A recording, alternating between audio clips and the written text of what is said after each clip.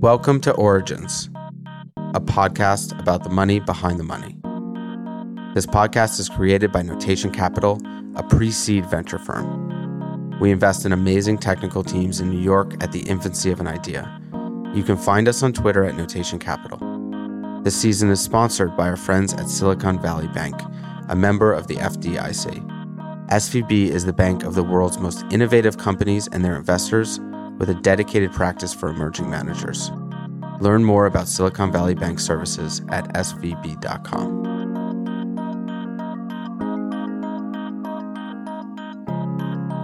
Hunter Walk is a co-founder and partner at Homebrew, a seed-stage venture capital firm investing in the bottoms-up economy.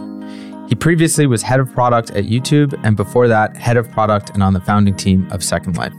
He's an active blogger, and you can find him on Twitter at Homebrew or at Hunter Walk. What's up, Hunter? Hey, guys. What's going on? Welcome. Should we set the scene for people? They can't see that beard, but it is... It's my rally beard. I usually really shave good. every 2 to 3 weeks. This is 6 weeks of growth. I'm not sure It's intense. when people will listen to this, but right now, as we're taping it, it's about a month till the election, Oh, is that what the rally's about? the Yeah, rally. And I'm for going to sure. either day after the election, I'm either shaving or never shaving again. God. I mean, I really, I worry for the never shaving again world, but I kind of want to see it actually like a year from now. That's either so I can pass as Canadian or or walk the streets with an end is near sign. It'll serve you well in the, your shack in the woods. Exactly. It might make it harder to raise Fund 3. I think I know what the LPs want for me. Okay. They want a little wild. Okay. I'm the X factor. Love it. Satya, Love it. stable. He's got some beard. I'm staying survival. I'm the X factor. He's got some beard growth though. Oh yeah. Yeah. Is that a part of the Homebrew? He has. Yeah. site? We share facial hair. Okay. Good. We share a bedroom when we travel, and we share facial hair. I have a Homebrew tattoo. He doesn't. What? You didn't know that? Where's the commitment? Oh, okay. You know I did. You just didn't know he did. Yeah. He doesn't. Let's That's okay. see it. It's my thing. It's on my right shoulder. I couldn't tell if that was fake or not. I feel No, like it's real. It's real. Yeah. I've never used it to win a deal, but it'll come out at some point. Hold it in reserve. Yeah. You think you're committed? This is commitment.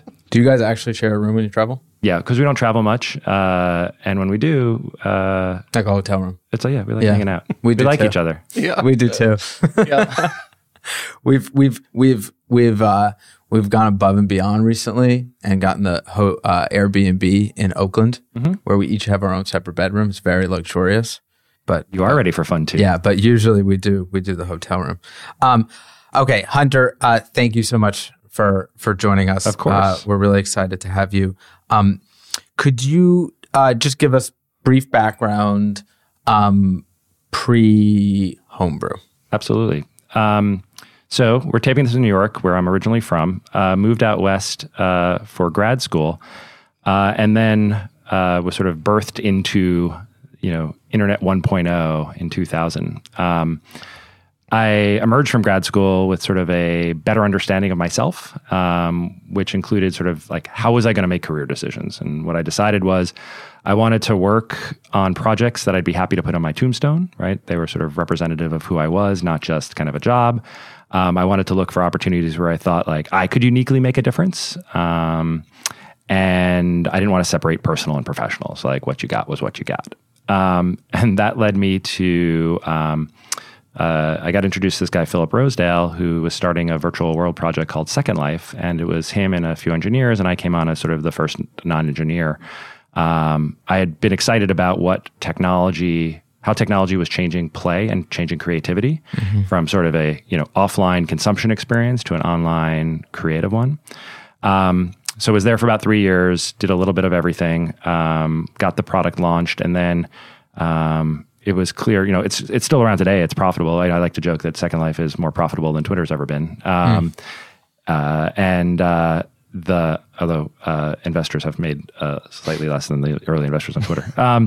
And did that for 3 years, got it launched. I'm big into phases. Like I think if you're going to sign up for an operating role, you got to be there through a phase. So I finished that phase. We were growing a little bit slower than we had originally anticipated. And this was like, for folks who are my age, they might remember Second Life was hot stuff for a little while. So this was before that, and like before. What Benchmark. age is that? That's old. Yeah, it's right. old. Okay. There's gray in my beard, as we talked about. Benchmark invested, but that was like I was pre-institutional funding. And so I wanted to, we shrank from like 30 to 20 people. It seemed like a good time for me to leave. And I wanted to work on something that would touch, had the potential to touch hundreds of millions of people.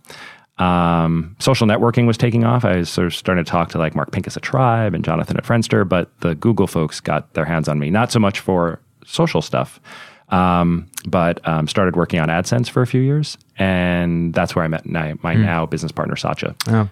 So basically had 9 years at Google, 3 working in Mountain View on AdSense, which I saw as sort of, if I was interested in creative economy, I saw that as a like very effective monetization tool for the creative economy. Right. And then post the YouTube acquisition, was unintentionally fortunate enough to go over there and ran the product team there for a few years. I was thinking about leaving. Satya was running product at Twitter. He left. And I said, hey, remember we always wanted to work together again. We should start talking about that now. What was Satya doing at Google? Did you guys work directly together? So he worked on AdSense as well. We actually spent the first year working together on the business side of the house and then ended up transferring over to product on the same day. So we worked then for the next sort of 2 years under Susan Wojcicki, who was sort of famously the person whose garage Google started in. Right. And then at the beginning of 2007, when I went over to YouTube, he left Google to go back into venture for 4 years. He was a partner at Battery Ventures doing their early stage investing. In SF. In SF, yeah. So he did that for about 4 years. Then both sort of a little bit of the, itch to operate, but much more so like he got kind of the call of like, hey, we need you. And so he went over to be sort of, I think, the first product lead at Twitter post Jason Goldman, who was sort of one of the original guys. And, as is sort of now legendary, the Spinal Tap exploding drummer seat. I think he sat in the seat the longest before it exploded, 18 months. And after that was when we started talking about working together. Did you guys have a sense that you wanted to work together in the future when you were at Google, or did it just sort of come together much later? We had always, there's sort of two types of folks. There's folks who are like, oh, if I did something again, like maybe I'd hire that person or something like that. And then there's a smaller set of people who are like, maybe at some point, like we'll start something. And Satya was on that, on that list for me. And so in the interim, while I was at YouTube and he was at Battery and at Twitter, like, there were always sort of like glancing blows, but not really a time to do it. Like he was like, if you ever want to be an EIR at Battery, like there's a seat open for you. If you want to come to Twitter and help me out, like, you don't have to have anyone. I know you're tired of having people report to you. Like you don't have to have anyone report to you. Like just come here and help us out. And I was like, I really like what I'm doing. So it was I think the first thing that had to sort of line up was timing. We both, went through phases where we really enjoyed what we were doing and had to find the right time where we were both thinking about something new. And then went through sort of what ultimately ended up being kind of like a 3-month process to spend a month talking about what would it mean to work together? Why did we want to work together? What did we learn about ourselves in the interim since we'd worked together? Were we making a 3 to 5 year commitment or a 20-year commitment? Like, were we trying to figure out what we wanted to do together? What were some of the things that you did to figure those things out other than moonlight, long walks? I mean, I think he and I have always been, like, I think we both have a pretty strong sense of ourselves, and we're also kind of like no bullshit, just like talk stuff out. And so, we just spent time talking about, what was going on in the world that excited us, what personally and professionally we felt like we had accomplished, what would those things allow us to do next, or what things had we not yet accomplished yet that we wanted to do. We're upfront about kind of the commitment that we would make to each other, how like material success, like money did or didn't factor into what we wanted to do next, all that type of stuff. And that month, we basically didn't talk about, oh, should we start a company? Should we do a fund? Should we do a studio? Should we do that? I mean, it was just basically like, do we want to work together? Because, like we see this in sort of teams we back. Like there's people who want to work together and will spend time to figure out okay, the main goal is to work together. What should we do together? And then there's people where it's like, oh, this is my thing, and I convinced my buddy to work on it with me, but like this is my this is what I want to work on. We started with more okay, let's explore the space of working together, whatever shape that might take, and let's find if there's something that we're both equally excited about. Were there any areas of contention? Like, were there certain things that maybe? Well, I'll tell you the most for yourself. Like, the thing that was most interesting to me was if we hadn't decided to work together, what we would have done individually would have been very different. So it's not like, oh, if we hadn't started Homebrew together, we were each looking to get into venture or something. Right. He would have started a company. I mean, I know specifically what he would have, what company he would have worked on. And I was planning to basically take 2013 as sort of a year of recharge. I had some side projects going on I was going to work on. I was going to continue doing some angel investing and advising. I was going to finally let people pay me to speak, things that those ridiculous, come to Brazil and we'll pay you, X to talk about, or like this podcast, the innovation economy. I thought you said I get a Chick-fil-A after if I do a good job. Deal. And so for me, what was most interesting was that if left to our own devices, we weren't going to be on the same path. This was a deliberate, sort of attempt to say, is there common ground in what we want to do next? And, thankfully we found it. So the second, that was month one. Right. Month two was like, okay, we're into this. There's a lot of, there are, a significant number of shared goals. Now, so like, what should we do together and what shouldn't we do together? So we talked about whether we were, I wasn't into the idea of starting an operating company. So that sort of like, dropped out. And then once we started talking about, sort of different vehicles to, maybe help as opposed to do,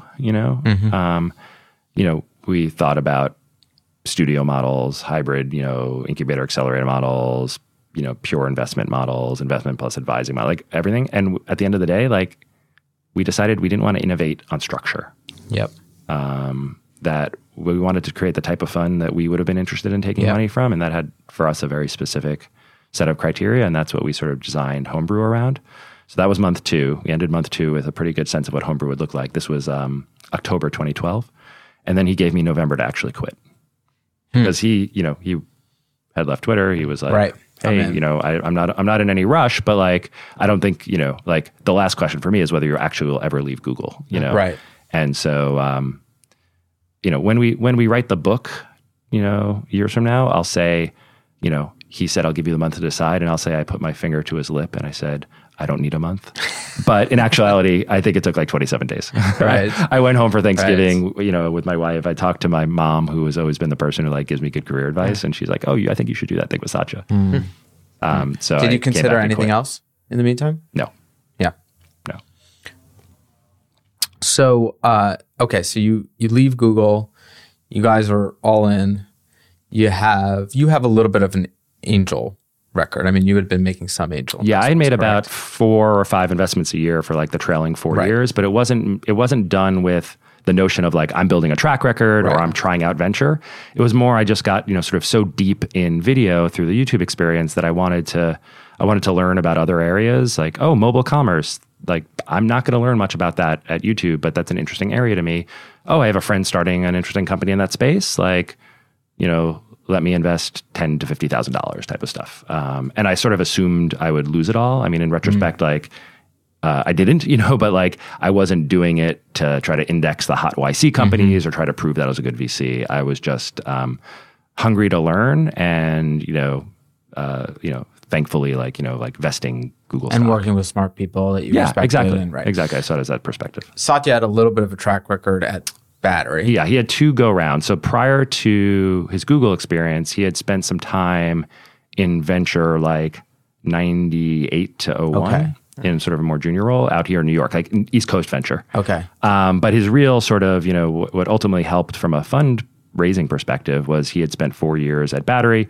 And by the beginning of 2013, when we raised the first fund, was like, had put enough money to work and was far enough out of it that like, you could see real results and real returns, both sort of, cash back, not just, good exits, not just paper. And so I knew I felt like I knew what I was getting into, just because having been around the venture profession. It's interesting when I think about it, and I had, people now say 3.5 years in, do you like venture? And I sort of smile and I say, I don't like venture. I like homebrew. I don't like venture. Like I wouldn't generically want to be the 7th, 9th, 11th partner around a table. Because I don't think I could do that as well as the folks who take that path. It's just like that stage and that dynamic isn't what I'm looking for right now. But I don't think I would have started I'm pretty sure I wouldn't have started a fund by myself. I'm not a solo founder type. I like having a partnership. Yep. And in Saatchi, besides the personal relationship and trust, which you guys know is so important to that dynamic, I had a very interesting, there weren't very many people like him in the sense of having had significant product experience and like legitimate venture experience. I was worried, or I imagine being worried that if it was like just me and another product dude or product gal, like, oh, hey, we're figuring out this venture thing, whatever. Yeah. And if it was somebody who had like, sort of only been like a lifelong venture person, then all of a sudden it's like Hunter and the banker, type of thing. Right. And so in Saatchi, I felt like I was going to get some mentorship while still having a true, equal partnership and being able to, live my values and live our values. It wouldn't be like the junior guy and the senior guy. Right. Even though like from an LP perspective, if you were going to judge us purely on, have you deployed capital successfully in an institutional setting, like he checked that box. I didn't check that box yet. Right. When he was at Battery, had he been involved in fundraising there? Did he have relationships with LPs or was he a little bit insulated from that process? He had exposure to LPs, but it was more from the like annual meetings than fundraising. Right. And that exposure did play a significant role in securing sort of our anchor investor. Right. The rest of the institutional LPs, that he didn't have pre-existing relationship with, but it was definitely, nobody was investing in us just because of, purely, their Battery relationship with him. Sure. But it helped significantly. So step 1, create a badass partnership. Step 2, you have a deck and you have a plan. I look back at our deck. Our deck is so bad. Okay. Yeah. Like walk me through a little bit in terms of like, you guys are all in now. And you've committed long-term to each other and to Homebrew. Where did you start? So we were fortunate. I think we raised at a good time. Q1 2013. Early stage was becoming better understood, but LPs weren't necessarily overcommitted yet to that space. So as in, there were lots of institutions that were looking for ways to invest in early stage funds. And maybe had had sort of nominally said like, oh, we're going to have a new manager slot, here. And it didn't solve the problem of, sort of we were going to be a small fund and some LPs some LPs would want to write large checks or don't want to invest in first time partnerships, whatever. Like those were sort of, I'll tell you a little bit about how we thought about our funnel. So I think we raised, it was sort of like 100 days nominally from like beginning to, we did a single close, which is very, very fast. I mean, a lot of funds, particularly first funds, take 6, 12, 18 months. And especially with like, we were, lucky enough to get sort of exposure to and, commitments from, LPs that have, exposure to a lot of very other good funds. Yeah. So, and I remember Foundation, that blog post. 100 days of fundraising. We've basically taken the approach that so long as we're not violating a confidence that our investors or our founders have put in us, we're happy being pretty transparent about it. So, and then I think the thing that was under our control, though, that helped us, we've raised like we were raising for a company is the way that I think about it. In the sense that like we had a process, we were 100% focused on fundraising, so we weren't starting to talk to founders and try to warehouse deals or things like that. We weren't starting to build a social media presence or whatever. Like we were fundraising, and in our mind, like this fund was going to get raised, and so while trying to understand and be respectful of timelines and processes and getting to know one another, like we were always pushing the ball forward. And so the way that we started was basically with, we said, look, given, that we're a new partnership and only one of us has venture experience and that type of stuff, like, let's start with a set of potential LPs that can come to this with a prepared mind. So he said, we only want folks who have already invested in early stage and are looking to potentially put more capital work there. So we're not going to convince people. We're not going to educate them. Convince them. We knew we wanted to be solely institutional, and we only wanted to start talking with people that we could get a warm intro from one of their favored GPs. So, can one of the other VCs introduce us? And how do you know that those relationships were tight? Like, did you make, as in... The VCs, we were, sort of had a lot of friends in industry. Right. And so the people who we were talking to, I would say are all, exceeds expectations, significantly exceeds expectation performers, Right. And so their LPs should be happy, Sure. Even then though, I'll tell you, and this is every venture, every GP LP relationship is different. So we had some GPs, other VCs who are, I consider to be friends and who weren't as proactive in offering these introductions, either because they're still early in their life cycle and, don't feel comfortable yet kind of, extending, their relationship with their LPs, not out of sort of, protect it, that's our secret sauce, but we're just trying to get them to re-up for the next fund, that type of stuff. Yeah. Or, maybe maybe we're taking a more sort of competitive notion of the space. Great if you guys want to do this. See you out there. We'd love to work with you, but we don't need another competitor. Type of stuff. On the flip side, there were folks who were really generous and really helpful with their introductions.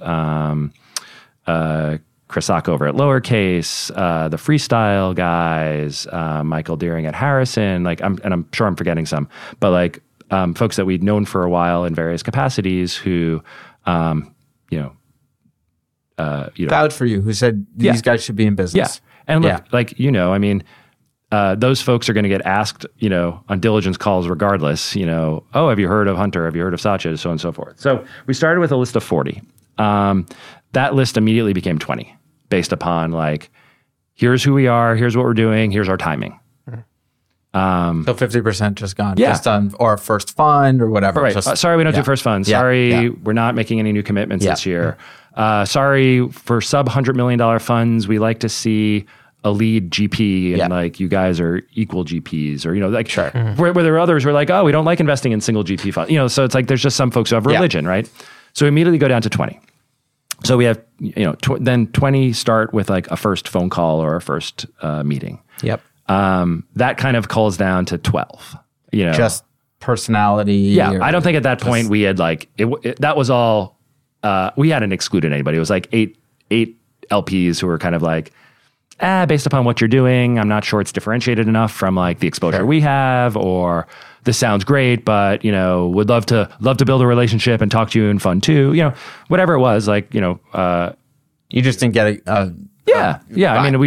for me, it wasn't I wasn't, it was not emotional to receive a no, because I was we're just telling you what we're doing and you got to be into this. Were you worried at all that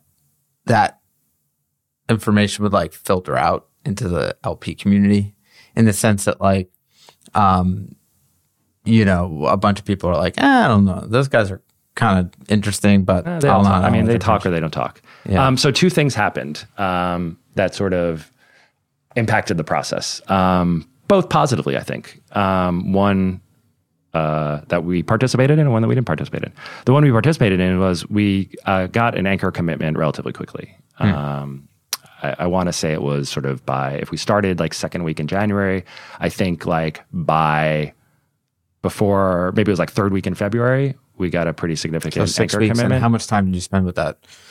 As much as they needed. It was the one that knew, it was a large fund of funds that knew Satya from Battery. Okay. And so we met with them in person, they did their diligence, but the difference between somebody who's still hanging around waiting to see if other people jump in the pool versus somebody who's we're in, we're in we're in minimally this. And if you need up to this and, And was that a dollar size or that was a percentage of the dollar fund? size? Dollar size. Depending on what the final fund size was. Yeah. Basically. Yeah. And what we needed and stuff like that. Yeah. So that was great. Yep. And that got the process moving. Yeah. And gave some like I said, momentum we were and taking all. the mentality of like, this fund's going to get raised. So, if you want to wait around to the second fund, that's fine. Like, no harm, no foul. But like, we're looking for folks who are going to commit to us right now, and we'll be loyal to those who commit to us. Yep. The second thing that happened, so I quit Google officially on my last day officially was the 4th of February. And I remember writing my sort of, note to my team, like note to, like internal, like, hey, it's been great. In a way that was like, I assumed it was going to get leaked. That didn't get leaked, at least not initially. But actually, like within 24 hours, I think it's just a coincidence. But within 24 hours, I get a voicemail of like, hey, you should give me a call. Dan over at Fortune, and who covers VCs. Right. And a mutual friend like sort of gave me the heads up that like, oh, he has your doc. So like, as in like he has your fundraising documents. It's like a 14-page PowerPoint. It's not the data room. It's not this. It's just like a 14-page PowerPoint. It's your deck. It's basically. our deck. Yeah. Which I'm sort of like, that's annoying because like the only people who had our decks were LPs that we had warm intros to or our lawyers, right? Like, I don't know, like somebody could have photocopied, but like we weren't sending this thing around. It wasn't willy-nilly. We didn't mail it off to LPs who didn't ask for, who weren't introduced to us. So it was like somebody's, a little bit loose, right? So knowing what it was and knowing Dan and respecting him a lot, we've since spent more time together. I'm like, there's really only 3 things you can do. You can call back and say, hey, please don't run this. But let's trade. I'll give you when you'll be the first to do whatever, blah, blah, blah. And that person and the reporter may say yes or no. Right. You can say, hey, I can't go on the record, anything. Cause obviously, fundraising, I can't, but like, do you want to give you off the record stuff, or you can just sort of go silent and let the person do what they're going to do. We chose to go silent because, we had confidence that there was nothing in there that we felt was so confidential. Right. I was officially out of Google, and we had confidence that like if there was the most sensitive stuff, he wouldn't put in. Like he wrote a nice little thing. So like it was out there. It became one of the best, VC reporters and one of the largest publications essentially said, these guys are raising a fund, it's targeting X, So like, what am I going to, so our LP is going to talk? Like, yeah, then like, regardless. Hey, have you seen, are they talking to you? Type of thing. Yeah. So the fact that happened 3 weeks into our raise before any, before we had any commitments, before we even gotten like, real no's from anybody, was like, well, this fits in with our mentality anyway, which is like, we're fundraising and we're going to get this done. Yep. And screw it. Right. And we can't control all the different information flows. Yeah. We're just all you can control is our confidence that like, this is going to get done. Yeah. Yeah. So once we got that anchor, then that allowed us to start to sort of say, hey, we're trying to, get all the rest of our commitments by X date. We will spend, as much time as you need. Yep. Here's all the information ready to go.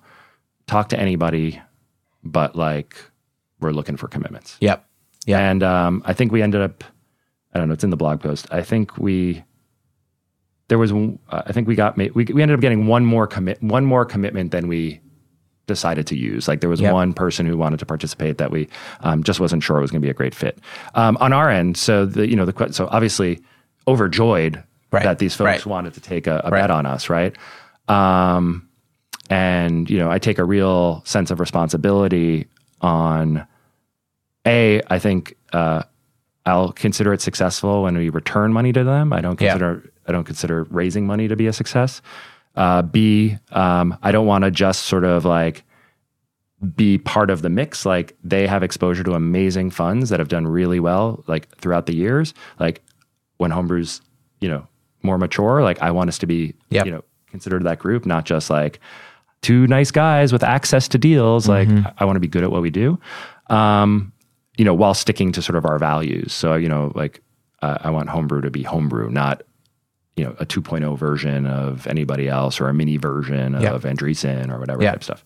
Yeah. So what were we looking for? The qualifying on our end, besides feeling like there was good, you know, communication, trust being established in the process, we wanted people who were purely rational in their investment thesis, in the sense that they were giving us money to get money back.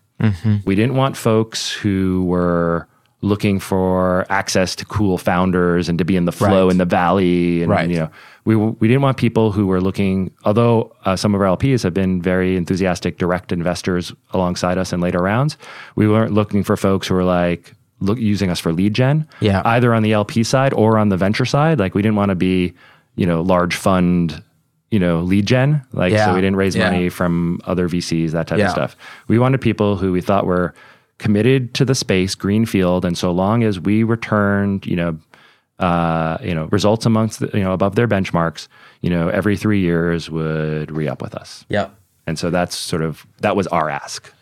Did you discuss that in first meetings with any of your prospective LPs about, you know, what re-upping would or wouldn't look like, or if there was, you know, there are no guarantees, but, of course, but what I mean, I don't assume like you know, we're now 2 funds in, we'll raise our third fund probably in 2018 or so. Like you know, everything's tracking well, but like I never assume anything, right? So like Satya was always like, with this quality of LPs, so long as we like are on the right trajectory, like they're probably in for 2 funds. Like we didn't, nobody asked that, right? But I'm like, I don't believe it, you know, like I'll believe it when I see it. Like, you know, we didn't, I remember having those conversations more and just trying to understand like so, you know, what's your venture strategy? You know, how do you decide, you know, what data do you look for in, you know, your sort of, you know, the first funds with a new manager to, you know, support the hypothesis that this is somebody you want to be involved with for a long time. So, you know, it was trying to you know, allowing them to tell us what was important, but with some of that checklist in our head. Right.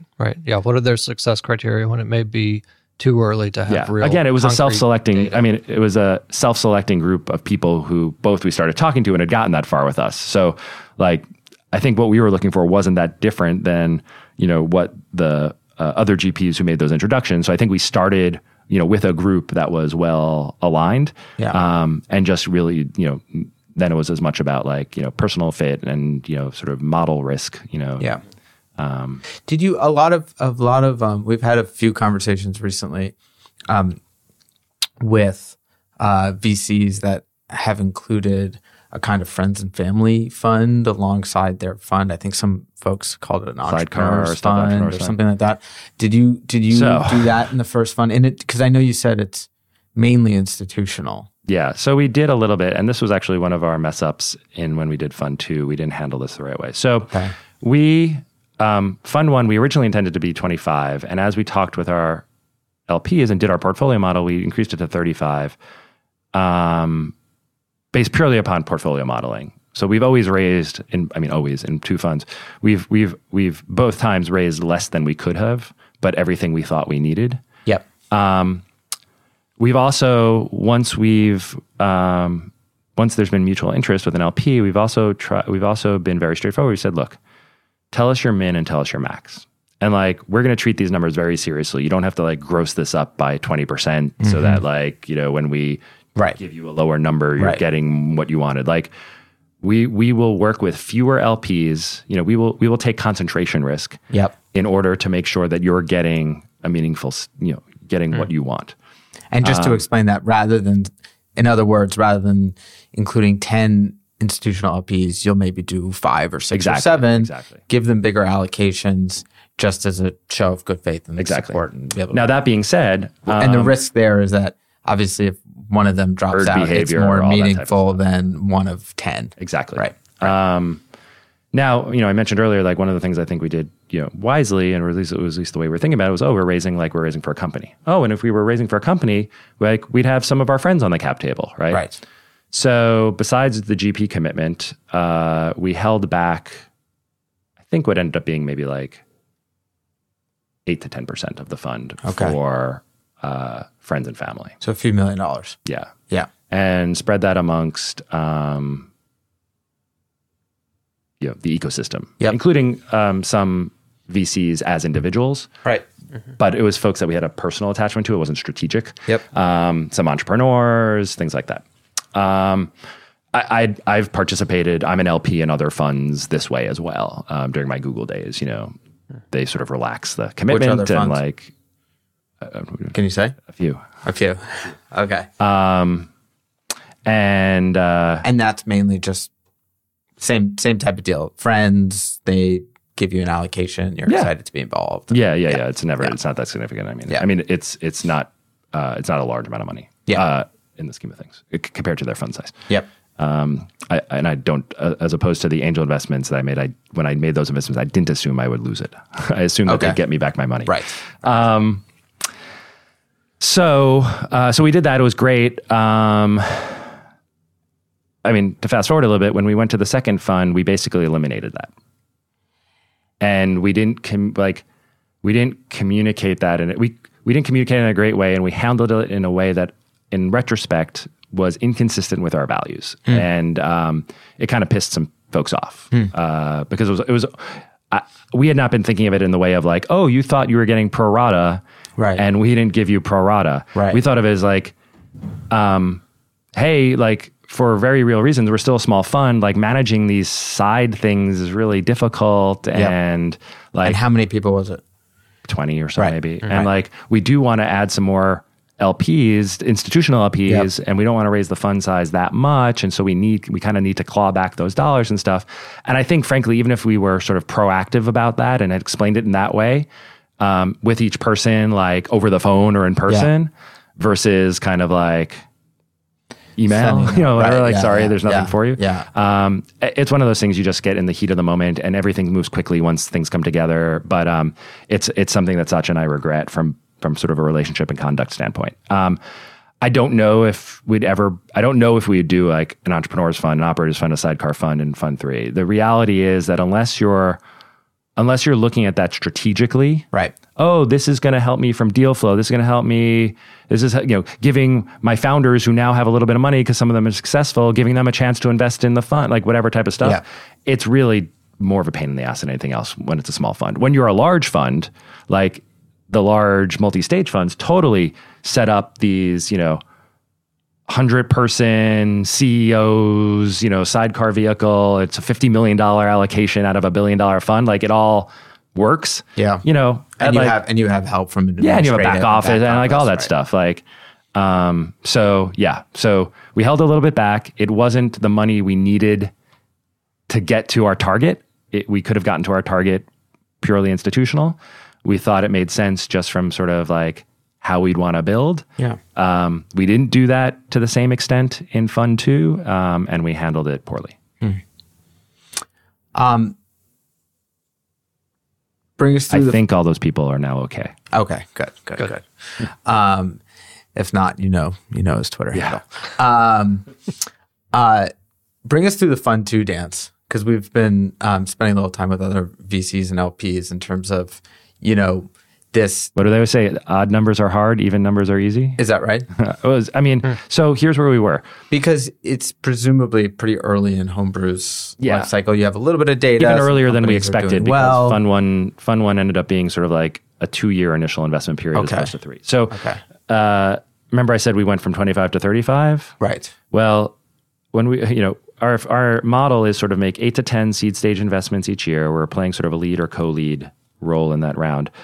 Cell D14, on Homebrew One's spreadsheet model, thought that meant a check of like 550 to 600. 2013 and first half of 2014 saw a significant increase in average round size for seed stage. And many entrepreneurs were not taking additional dilution for raising additional dollars. So all of a sudden you had, 2 on 6, 2 on 8, as opposed to like 1.5 on 4, And so our average check size started to look more like 750. And so what was intended to be kind of a 25 investment 3-year fund from an initial deployment cycle with sort of 2/3 reserved, we saw ourselves spending money faster than we intended. Not making more investments, but spending more money, more dollar per investment. So we sort of had our, 9 months in, we kind of had a gut check. We said, look, we didn't raise enough. So we have 3 choices. We can become, we're always, semi-price sensitive in the sense of you're trying to figure out risk reward, but like we can put a hard cap on like the check size we write or the valuation of a company and just be like, sorry, it's too expensive for us if it's more than X. That didn't seem to make sense because, nobody goes bargain shopping, in venture. We said we can... Some do. Well, taking a concentrated model Sure. where we end up owning between like 8 and 20% of these companies, we wanted to make good choices. And then, I don't think we've paid highest, like we've never been highest term sheet, but we also don't want to, bottom fish, bottom feed. So second, we said, we can just cap the amount we write per company, even if that means sometimes we're taking a second seat, we're not leading, so on and so forth. So we could change our strategy. So the first one was like, same strategy, just like put a ceiling on company valuation. Second one was put a cap on check size, but sometimes give up ownership, give up lead position, that type of stuff. So change strategy. And the third was change reserves. Like go for like, let's not reserve anything. Let's reserve, We decided that really what we're trying to do, during these first 2 funds was prove our strategy. And which meant stay the course. Don't change reserves. Don't sometimes lead, sometimes not lead. That's like weird for the marketplace, weird for our LPs. What's the minimum number of companies we feel comfortable investing in to get portfolio diversity and time diversity? 20 or 2 years, 2.25, 2.5. And so we sort of went back to our LPs and we said, we're probably going to raise fund 2 6 months earlier than we thought we were because of this. And folks said, yes, we agree with what, okay, not optimal, but, not fatal. Right. And we agree with your thinking here, and we agree that you should try to prove out your strategy. And so we raised fund 2 January and February 2015, and started investing out of it like midsummer. So you're about a year into this fund. Like 5 quarters. Yep. 11, and we went up from 35 to 50 million because we're like, okay, that's what we need to execute our strategy. Our strategy is 25 companies per fund, plus or take, over a 3-year cycle. So, did you project a similar increase in round sizes over that time? No. And thankfully, things have, come back to earth a bit. Yeah. Like we don't, there's a lot of data, like backwards looking data that sort of says, here's what the average startup I don't give a shit about the average startup. The average startup goes out of business if, because it's hard to build a company. If I'm an average VC, I go out of business. So Satya and I try to think about as best we can understand what, the top decile of startups look like. And that obviously imperfect science. All of us are just trying to figure out our own filters for what are type of companies that we want to invest in. But what are the trends that impact those types of companies? And what we saw happening, and I think happens more, is when the rounds get much bigger, than sort of, we need to be, in the first $3 million raised. Yep. Sometimes that means we're the first dollar in. Sometimes it means, folks like you have, led a pre-seed and we're following on. But once it starts being, if the round size has got any bigger, they're straight to A's. They're either being, led by multi-stage funds or non-traditional seed investors, including strategics or whatever stuff, are coming in and just not a good fit for us. So we're like, if the average seed round becomes 5 million and people are raising that, with a deck, and no traction, I don't know. That doesn't seem sustainable. And obviously that hasn't happened. So what we between the fundraises, Yeah. we sort of kept a small list of the LPs who had told us no in Fund 1, Right. But like legitimately put effort into getting to know us, not just sort of the, let me know if I can be any help, but like folks are like, I legitimately want to stay in touch. I legitimately want to try to be helpful. Yeah. We also had, once we sort of talked about what we were doing and you start to see that, we're getting into some interesting companies, we had other LPs reach out to us.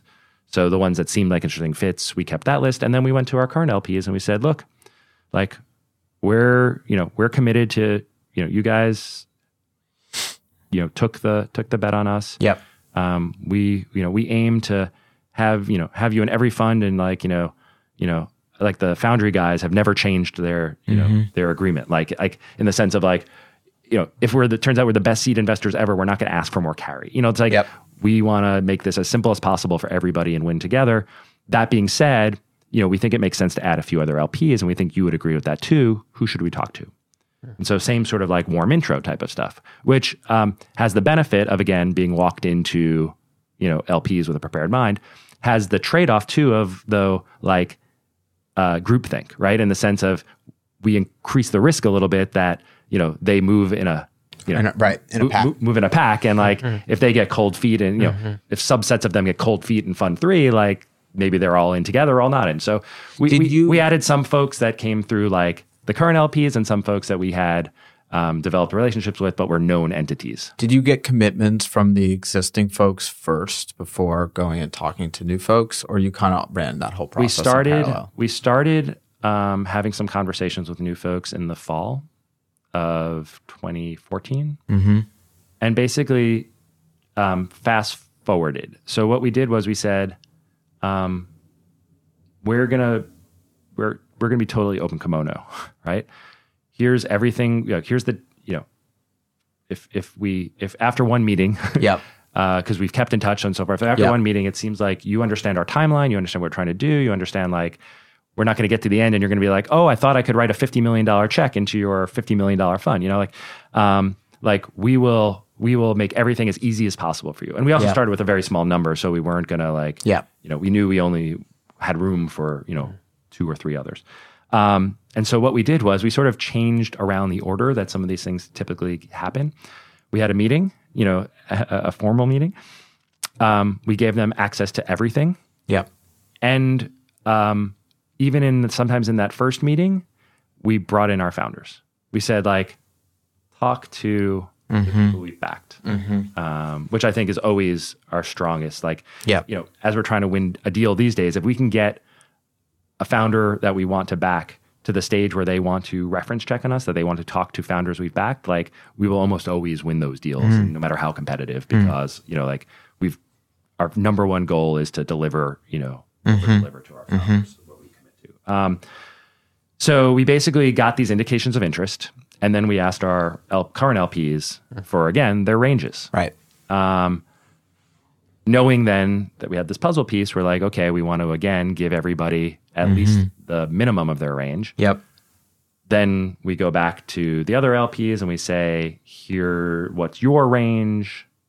And let's so you kind of, you created a little momentum in the sense that there was like an outside forcing function. Yeah. Well, we again had, degree. We were fortunate enough that there was more interest than there was more than $50 million worth of interest, but we didn't want to increase the fund size. You guys, we talk about this in the park in Brooklyn and stuff. Like there's a lot, and we're all of the same era in terms of starting our funds, right? I am continually shocked that some new fund managers like don't do the math on what it means to increase your fund size in terms of what you have to return, right?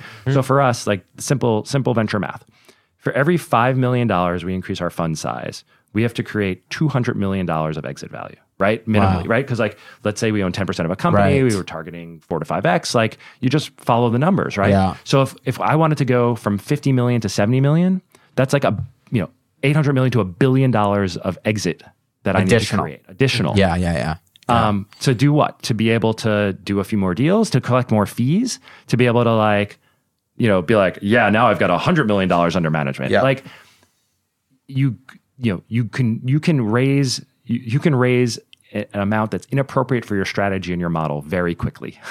I think good LPs, like, it's part of their job to say, don't raise anymore. Like, you know, you are putting your model at risk if you raise more, as opposed to like, oh, you've got a hot hand, can we get more in, you know, here, right? So that's one reason why, like, Satya and I think are always going to be pretty disciplined in terms of fund size, because what we want to do is, at what number, this is kind of an aside, at what number do you no longer consider it a seed fund? What, like, total amount? Fund size number. Like, above 100 million, is that a seed fund? I mean, I guess it how many GPs, right? Right. It's like, how much money is a GP expected to put to work each year? That's like, right. if Homebrew had $200 million, and, you know, and we were trying to deploy in 3 years, and we weren't raising with the notion of we're going to follow on in every round, like, you know, that's hard. But like, you look at the true guys, you look at the Foundry guys, like, they seek to enter at seed stage. I mean, the true guys seek to enter at seed stage. They just also seek to own 20%. Right. I mean, this is what they say publicly. They're not, you know, revealing anything. Whereas, and I'm sure sometimes they own a little bit less than that. I'm sure sometimes they own a little bit more than that. We, you know, our average ownership has ended up being a little bit more around 11%. But when we're usually playing a sole lead or a co-lead role, so we're putting in, you know, 500,000 of $1 million, or 750 of 1.5, or $1 million of 2.25. Always with a great syndicate. We always think, like, at that stage, it's better to get more smart people on the cap table than fight over 25 basis points of ownership. But at the same time, like, our time, you know, we need to concentrate our time and concentrate our dollars. So if we were we haven't gone into, like, strategic planning for our third fund yet, but I'd say, like, Satya and I generally think that as a 2 GP seed fund, it's very hard to imagine our fund size ever going up to $100 million. Right. And, like, even that is just a nice round number. Like, that's not a coy way of saying we're going to be 99.9. Like, I just don't think that much money with 2 GPs. If we added more GPs, if we changed our model, if we wanted to start entering at A, like, that could be different. But the way our strategy is now, like, we just ask ourselves, how much do we need to raise to execute this strategy? And I don't think it's, you know, I don't think it's double what we raised in Fund 2. So Fund 2, same thing, just to close that out. So again, like, fortunate because we showed good momentum. Like, on paper, you know, we were doing well. You know, the channel checks were good. The market liked us. But I sort of think, like, Fund 1s are like seed rounds. They get raised on, like, pitch and reputation. Fund 2 are like A rounds, momentum. Fund 3s are B rounds, metrics. Like, okay, you can't fake heat anymore, right? Again, we had one or two wonderful new LPs that we wanted to get involved, but we just couldn't make fit, you know, and stuff. Like, it was a wonderful, you know, wealth of riches again. But Fund 2 is almost assuredly easier than Fund 3 will be. Right? Because Fund 3 becomes that sort of, okay, are you good? Like, nice people like you, you know, are you good? Oh, great. You know, you're not going to return, you know, you're clearly doing something, right? The rocket didn't explode on the launch pad, but how good are you? Are, you know, and is your money, is that better than, you know, the next fund that's starting up, or the guy spinning out of this, or the two women who work together, you know, they're starting a fund. Like, now the flip side is we started, like, you know, at an age where it felt like there was a lot of LP capital, and boy, 3 years later, there still feels like there's a lot of LP capital. Some of it is committed to the space. Some of it, I'm not so sure over time, like it'll come and go. But, like, there's just people, you know, a lot of people chasing yield, and, you know, tech, you know, venture, Silicon Valley venture, like, still has this notion of, you know, it's a place to get yield. So we should, I think we should wrap up. I don't know if you have any other questions. My last question is just, how do you think about the future? Never been easier to become a VC, never harder to stay one. Well, so there were three. I personally think, you know, both for yourself and for Homebrew. I mean, you said you one and the same. I think you like doing this. So when I started, you know, I thought that they were. Satya and I say we're in year 3 of a 20-year roadmap. Like, nominally, that's the way we've sort of thought about it to ourselves.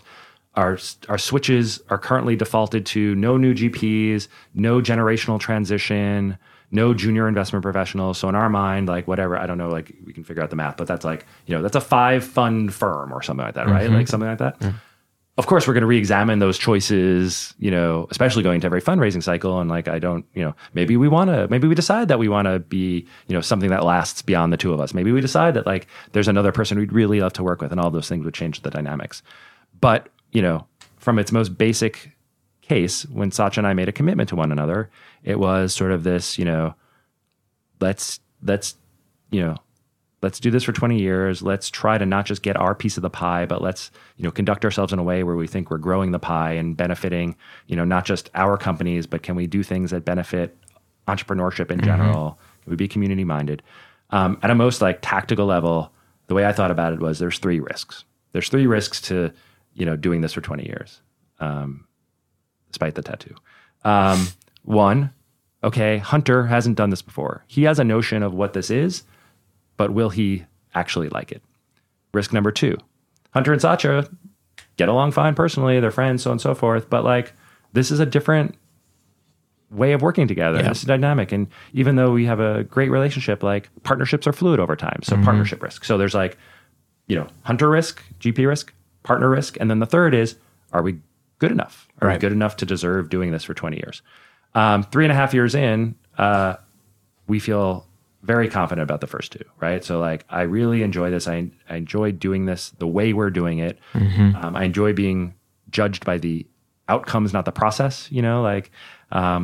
Nobody cares that I, put together a good deck to pitch, Larry on what my product should look like. At the end of the day, it's, are we good? Right. Satya and I think make one another better and try to constantly challenge ourselves of, okay, so as a as a partnership, what are our blind spots? How do we get better? How do we improve ourselves? How do we involve people outside the partnership in helping us do that? And that's something we'll continue to need to invest in because, partnerships change. The third thing, like I said, on paper, we're very confident. But every company that we invested in is either overvalued or undervalued at the moment, right? And, you think you can know which, but it's all still very early. Yep. What we do feel great about besides, sort of the follow-on investments and the, being able to sort of prove out our model is some of these founders we've now known for, 1,200 days. Some we've known for 30 days, right. Some we've known for 1,200 days. After, as we're making a decision about, is this a good place to put our capital? We also ask ourselves, is this a team that we want to wake up every morning and put sweat and reputation behind? And if the answer to that is no, we don't think it's fair for us to try to convince them to take our money. They deserve investors who can answer yes to that question. So as a byproduct of that, we've been able to answer yes to that to every investment we've made.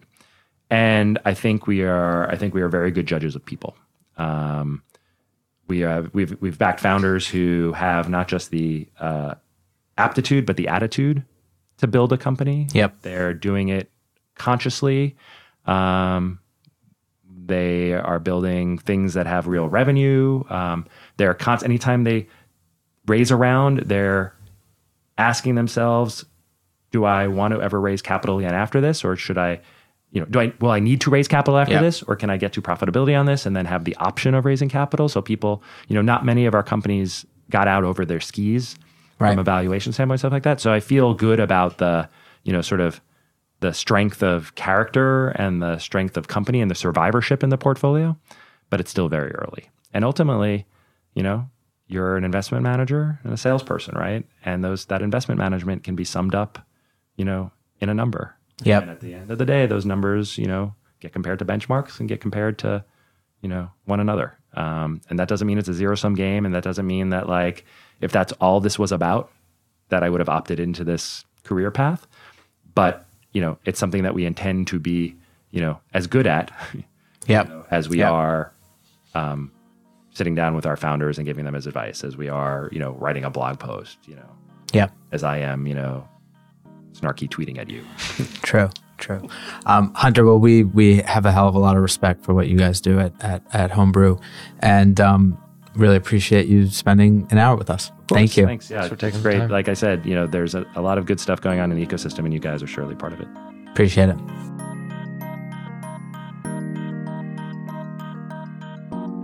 This podcast was created by Nick Charles and Alex Lines, partners at Notation Capital. Notation is a pre-seed venture capital firm. we invest in amazing technical teams in New York at the infancy of an idea. You can find us on Twitter at Notation Capital. We'd like to thank Silicon Valley Bank for sponsoring Season 2 of Origins. At SVB, the bank of the world's most innovative companies and their investors, its experts help innovators, enterprises, and investors move their bold ideas forward.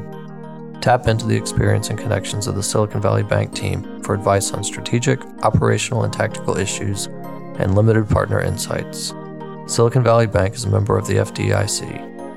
If you liked this episode, please share and remember to tag it with #OpenLP. We'd also like to thank Ben Glawe, who is our amazing audio engineer. You should work with him. You can find Ben on Twitter at visible_sound.